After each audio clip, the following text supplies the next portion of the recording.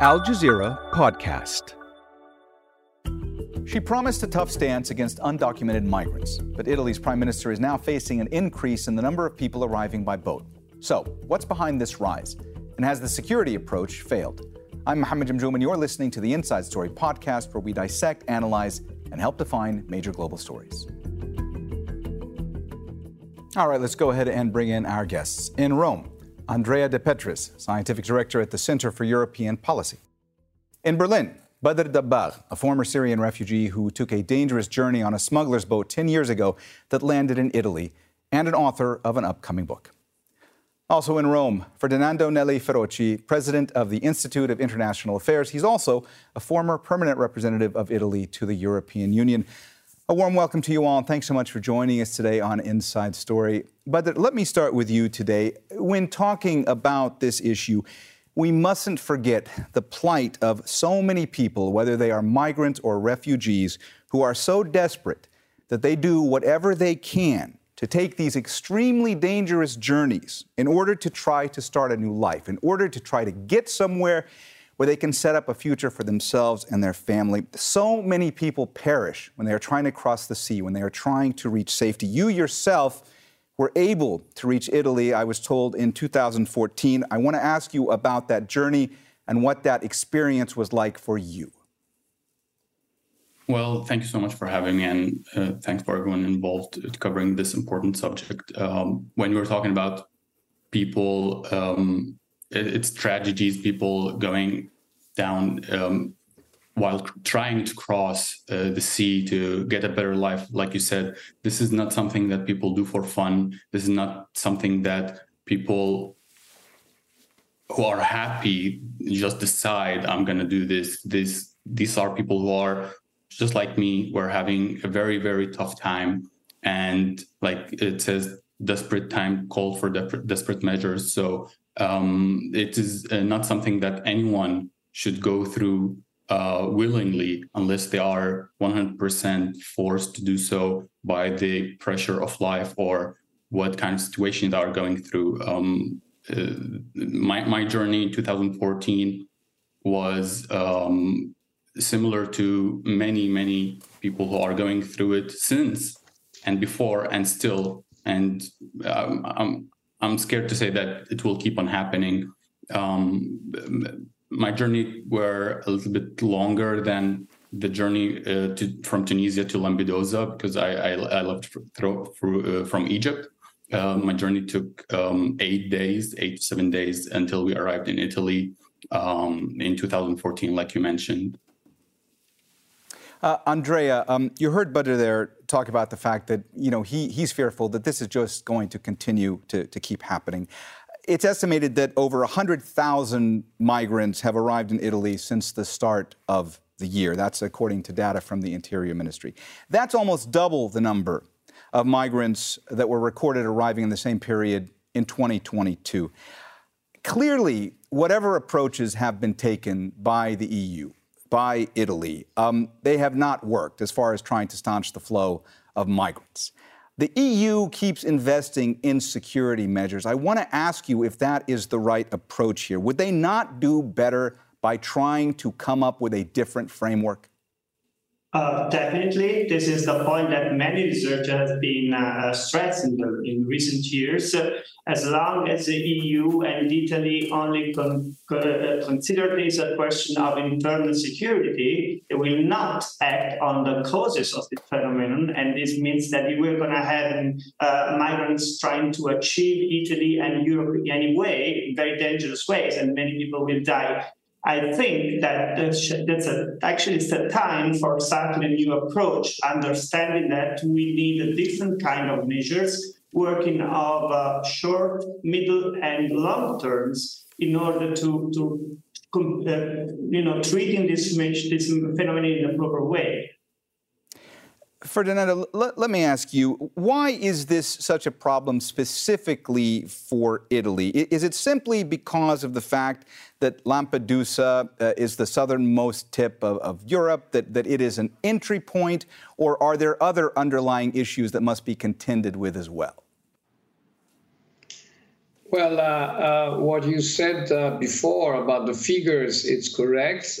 To my knowledge, this year we had something like 130,000 people arriving from outside Europe, which is at least as much as the double of the year before. But the figures are high, but in my view, they are manageable. The problem is that in the case of Italy, most of these arrivals are concentrated in one single place, which is an island, a very small island, which is between the borders of Tunisia and the southern borders of Sicily, not too far from the coast of Tunisia, very easy to reach. This implies a mediatic effect, which is disastrous. When you have a day like yesterday, when you have something like 7,000 people arriving in the same day, the facilities of these small islands are not capable of managing such a huge number of people arriving altogether in one single day. So this is why there is this incredible wave of emotions and political discussions about these arrivals. But again, what I would stress is that these figures of people arriving to Italy and through Italy to the rest of Europe would be manageable if they were managed in a more solidaristic manner among all the countries of the European Union. So I hope that we will find, it's not easy because it's a very touchy and sensitive political subject. It is well everywhere in the world. But the only possibility is to diffuse these people in all the countries of Europe. And I think that if the figures remain those that I've mentioned, they are still manageable because our job markets need migrants from outside Europe. But you heard Ferdinando there say that perhaps this could be more manageable if there was more solidarity from other European countries. EU law states that people must claim asylum in the country where they first arrive in Europe. And that's left a lot of southern EU member states like Italy demanding more help from neighbors, from other members of the EU. In the past, Brussels had tried to force other countries in the EU to take in a certain number of migrants based on the size of their population. From your point of view, from your experience, is that something that's ever actually worked? Definitely, it worked and it should work because what is the alternative? We have to look at the alternative. We are talking about 7,000 people arriving at Lampedusa, which is a pretty small island. What is the limit where we say we have to do something? Yes, the law says that refugees or migrants should stay in the first country that they arrive to. This is the law that needs to be changed or modified or talked about somehow. Just because the southern borders of Italy are or Europe in general facing a higher percentage of migrations, it doesn't mean that others should not stand in solidarity, like what happened before. And this have been proven to work somehow, at least. Even if it's not perfect, it's still better than what we have right now. Like the guest mentioned, Lampedusa is very small. The facility will not be able to contain all these people. Like if we're talking about 7,000, what if we are talking about 10 or 15 or 70,000? What will happen then? It's not fair for the people who are crossing the sea. It's not fair for the people of the islands or anyone involved in the situation. It's not a good situation, and something definitely needs to be done. May it be modifying this law or talking about it or discussing it, because certainly something must be done. Andrea, I saw you reacting to a lot of what Badder was saying there, so I wanted to give you an opportunity to go ahead and jump in. Yes, I wanted to say that this is not a secret, it's not a surprise that people are trying to achieve Lampedusa. It's that they have been doing it for years. So actually what the Italian government, maybe even with EU support, could do in the last years was to improve the quality of the facilities there, since we know that people are coming in different ways in different times. So the thing that now the facilities are overwhelmed is, of course, it's tragic, but it's not something unexpected. And no governments in the last years in Italy have been doing so much about that. It's something you can do without moving so much money and so many efforts at political level. The other part of the question, of course, is the EU solidarity, which is needed. But again, it's funny in a way to see that the countries in the European Union which are against this sort of solidarity are much more actually the governments of countries which are very close to Giorgia Meloni's government and political party, which means Hungary and Poland for the first time, which means, again, that Meloni has also a political difficulty to deal with this problem.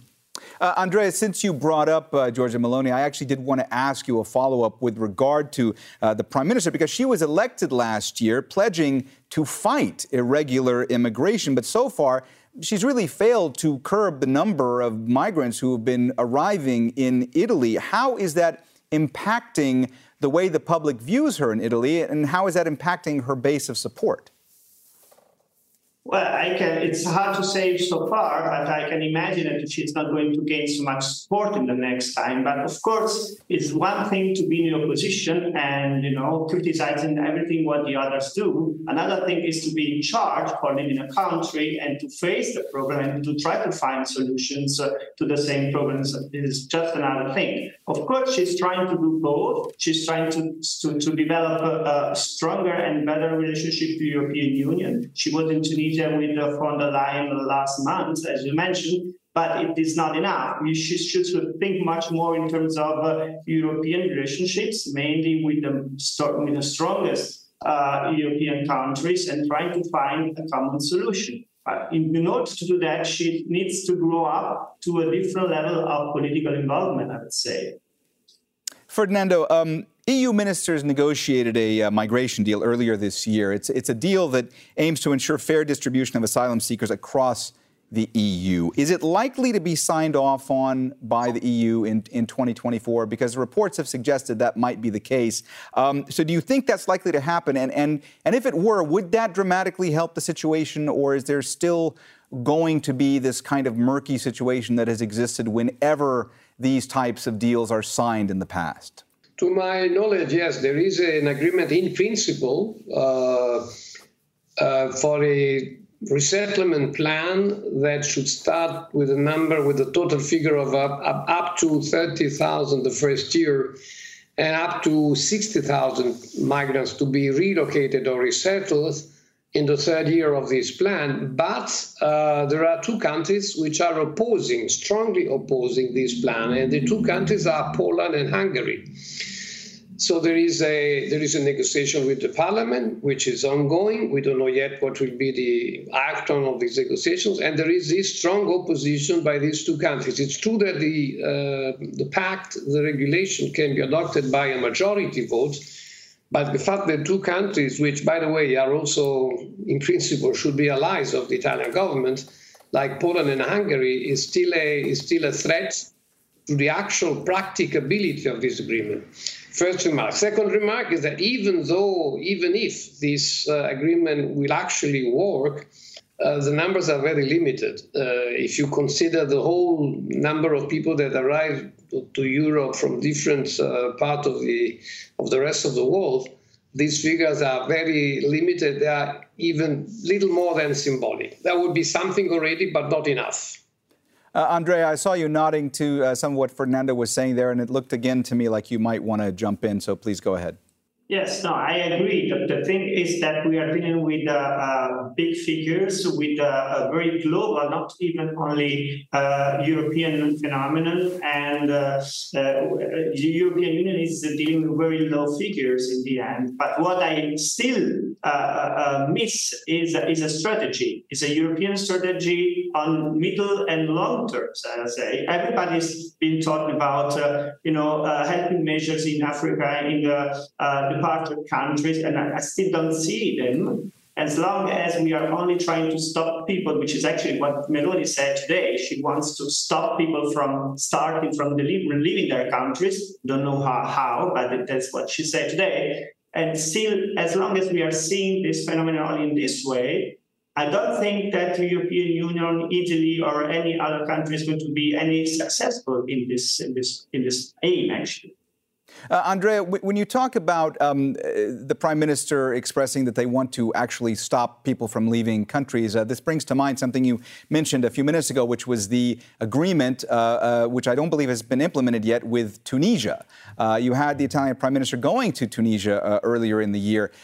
Do you believe that the framework for that is something that would actually help the situation? I don't think so, for two reasons. First, the Tunisian government is not, at the moment, is not able to even control its own territory for many reasons. So I don't see how they could be able to manage, actually, migrants to leave the country. And second point is that Tunisia, unfortunately, at the moment, is not granting fundamental rights in his own territory. So I don't see how even legally the European Union and Italy could consider Tunisia at the moment a possible partner for legally, managing migration and offering migrants a stable and safe place to remain, to stay, instead of trying to achieve Europe. But Germany has decided to stop taking in migrants from Italy until further notice. There had been an agreement in place, a voluntary agreement between both countries. And I want to ask you, from your perspective, how much does that have the potential to complicate an already difficult situation? I think it's very, very difficult, especially looking at what happened last year with the war in Ukraine. And we're seeing a lot of refugees coming also from Ukraine to Germany. I think the numbers are around 1 million at the moment, which is not easy. So considering that, I understand the measures taken here. However, hopefully that this is not a permanent, and once any kind of discussions about redistribution of the refugees who are right now in Italy or arriving in Italy will be taken into consideration, because we know that this have been done before. Hopefully, I'm hopeful that this will be done again. The feeling of people here, we see that a lot of people are willing to help. They want to help. They know that this is a humanitarian situation where it's not optional. It's not moral to leave people stuck in places where they are not able to get help, and the people who are willing to help, they are not able to help anymore, especially when we're talking about bigger numbers. But let me ask you this. I've spent a bit of time in Lampedusa reporting on migrants trying to cross the Mediterranean and get there. I've been to many places in Europe, spoken to many refugees and migrants. And one of the things they've told me over the years is that they are so desperate that they are willing to try anything. As you said earlier in the program, that they have nothing to lose. A lot of them feel that if they continue to stay in their own country, they will either continue to suffer and be poor and not have a job, or they could die as a result of violence and warfare. I want to ask you if you believe that there are policymakers in Europe who actually understand this, because time and again we see agreements being put in place focusing, as we said earlier, on security and other framework deals. But they aren't working. People are still continuing to try to cross the sea, to try to get there by any way possible. Do you believe that there are people in government in any of these countries who are actually taking that into account and perhaps realizing that something else needs to be done? I think so. I think they have been trying, or they wanted to try. However, the pressure of dealing the situation that we have at hand. So meaning the refugees who are here already, making them integrate, getting them into production, dealing with this first was a priority. So in 2015, when the refugee crisis happened and Germany received way too many refugees in a very short period of time, the priority was to deal with this, how to do this in the best situation, and then focus on why are these people leaving their homes, which is, in my opinion, like you mentioned, is the root cause that needs to be dealt with. Like the guests mentioned, like with the discussions with Tunisia, hopefully that will work. And because the alternative is simply not good. People die at sea, and even those who are arriving, they are not facing the best situations. especially, again, when we're talking about a bigger number, and 7,000 at the moment. I just want everyone to think, what if the number is much, much bigger? What will happen then?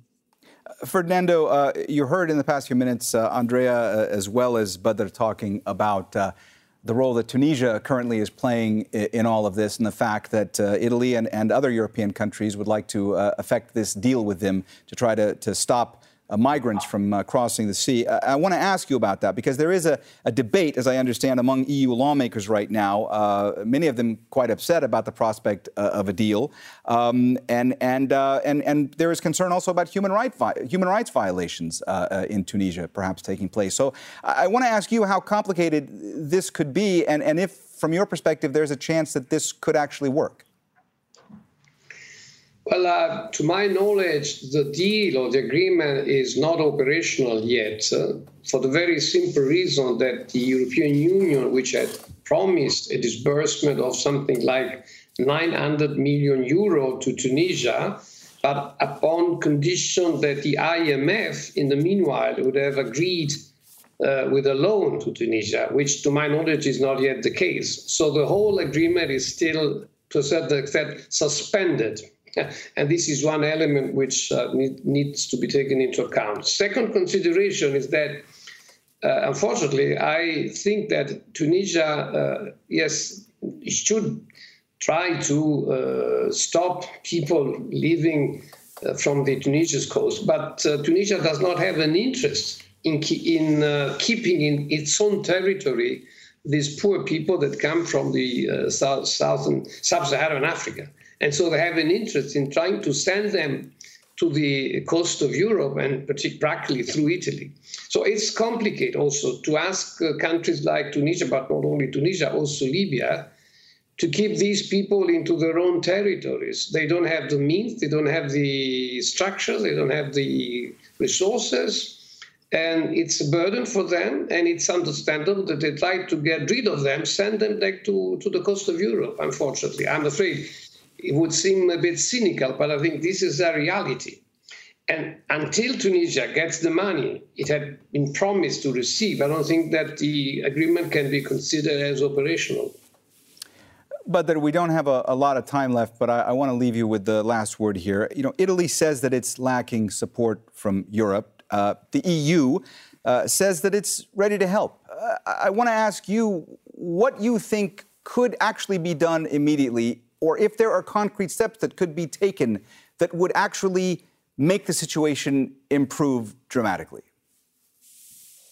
Well, at the moment, we have a problem. Talking about how this problem occurred can help in the future. At the moment, we have to focus at the humanitarian situation that at Lampedusa or the southern borders of Europe in general, get those people the help they need, whether be it at redistribution them fairly among countries that will stand in solidarity with Italy, or at least sending help in any way, shape or form to those people. The facilities at those places are simply not enough to contain this amount of people, and these are people they need to be helped in any way, shape or form. All right, we have run out of time, so we're going to have to leave the conversation there. Thanks so much to all of our guests, Andrea De Petris, Badder Dabbagh, and Ferdinando Nelli Feroci. This episode was produced by Mohammed Al-Aishi, Cara Legg, Fungi Nguyen, and Jimmy Gerahun. Studio sound was by Fadzil Yahya. The program was edited by Alexander Otashevich, Lynn Nguyen, Vanessa Connolly, and Joe DeFrias. Be sure to subscribe to the Inside Story podcast to catch every episode. Thank you for listening. Tune in on Friday for our next episode.